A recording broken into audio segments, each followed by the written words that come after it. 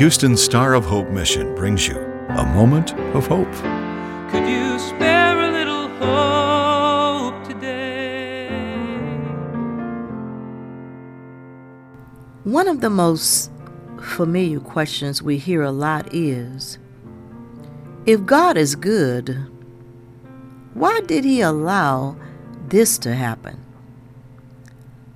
This question is asked so much that Edward D. Andrews authored a book titled, If God is Good, Why Does He Allow Suffering?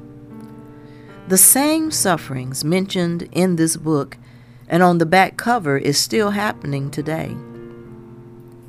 On the back cover of this book, Andrews states, we look at our television, computers, tablets, cell phones, watching in horror as terrorists are beheading little children, dictators slaughtering tens and thousands of their own people, burying them in mass graves. We read in newspapers and on blogs of child slavery that affects millions of children, school shootings, diseases which claim tens of millions through horrific deaths. Every day a friend is telling us crimes such as murder and rape that have taken place. Then we think of historical persons like Hitler, who killed over 6 million of Jewish persons, as well as hundreds of thousands of Christians.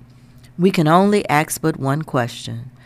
If God is good, why does He allow suffering? Thousands of people are being killed today in Ukraine, including children. Women and girls of all ages are being raped and killed. So what is the answer to this familiar question? The answer to this question is never simple and easy. But to start answering this question, we must go back to the point when sin entered the world. When Adam sinned, sin entered the world. Adam's sin brought death, so death spread to everyone, for everyone sinned. That's Romans 5:12. When Adam sinned, the consequences of his sin was suffering and death, which has also affected us with suffering and death. However, all suffering is not always because of sin committed. Dr. Charles Stanley made these interesting points about suffering. Number 1, pain and suffering alerts us to danger. Number 2, through pain and suffering, we find who we really are and our need for God in our life. Number 3, suffering drives us to God. Number 4, suffering equips us through experience to help others who are going through the same thing. Number 5, suffering causes us to consider eternity and hope for a better place. And number 6, God did not say we would always understand our suffering, but God does have a purpose for it, and He will turn it for our good. To be honest, some scholars have answered these questions with, and I don't know.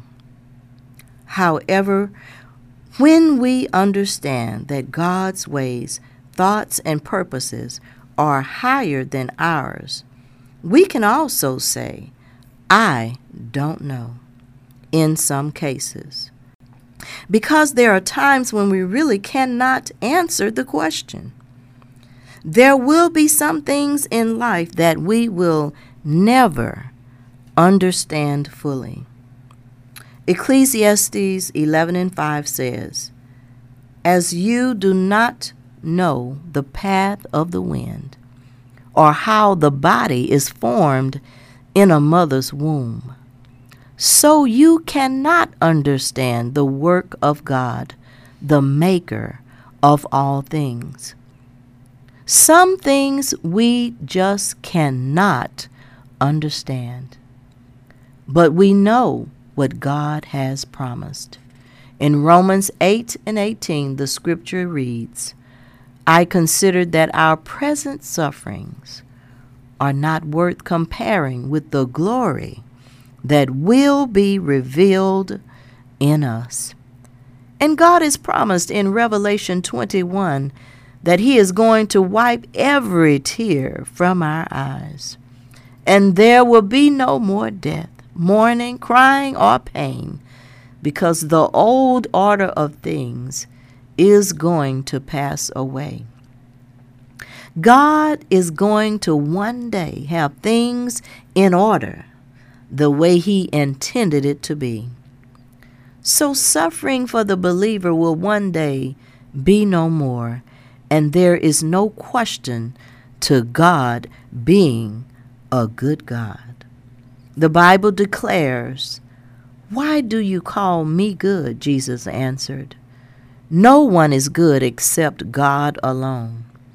Mark 10:18. Psalm 34:8 says, Taste and see that the Lord is good. Blessed is the one who takes refuge in Him. Brothers and sisters, suffering can be difficult in a sinful and evil world. But when we take refuge in God, we find that He is good. It can be difficult wondering why God allowed certain circumstances to happen. We just love to know all the answers. But this is one question that cannot always be answered. But those that have accepted Christ as their Savior can focus on God's promise that suffering will one day be no more. Hallelujah. Because suffering can be so difficult, I would like to pray. Father God, we praise You for You are a good God. Despite our sufferings, You are good. Help us to understand that we will not understand everything You allow to happen, but we can thank You, Lord, in advance for Your promise to wipe every tear away.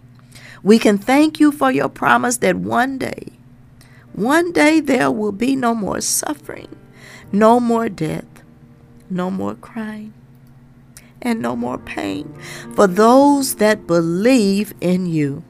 Thank You, God, that Your promises are true. In Jesus' name, amen. This is Geneva Devon. A Moment of Hope is produced and presented by the Star of Hope Mission, ending homelessness one life, one family at a time, by providing services to more than 1,000 homeless men, women, and children each day in Houston. Could you spare a little hope today? For more information or to donate to the Star of Hope Mission, please visit sohmission.org.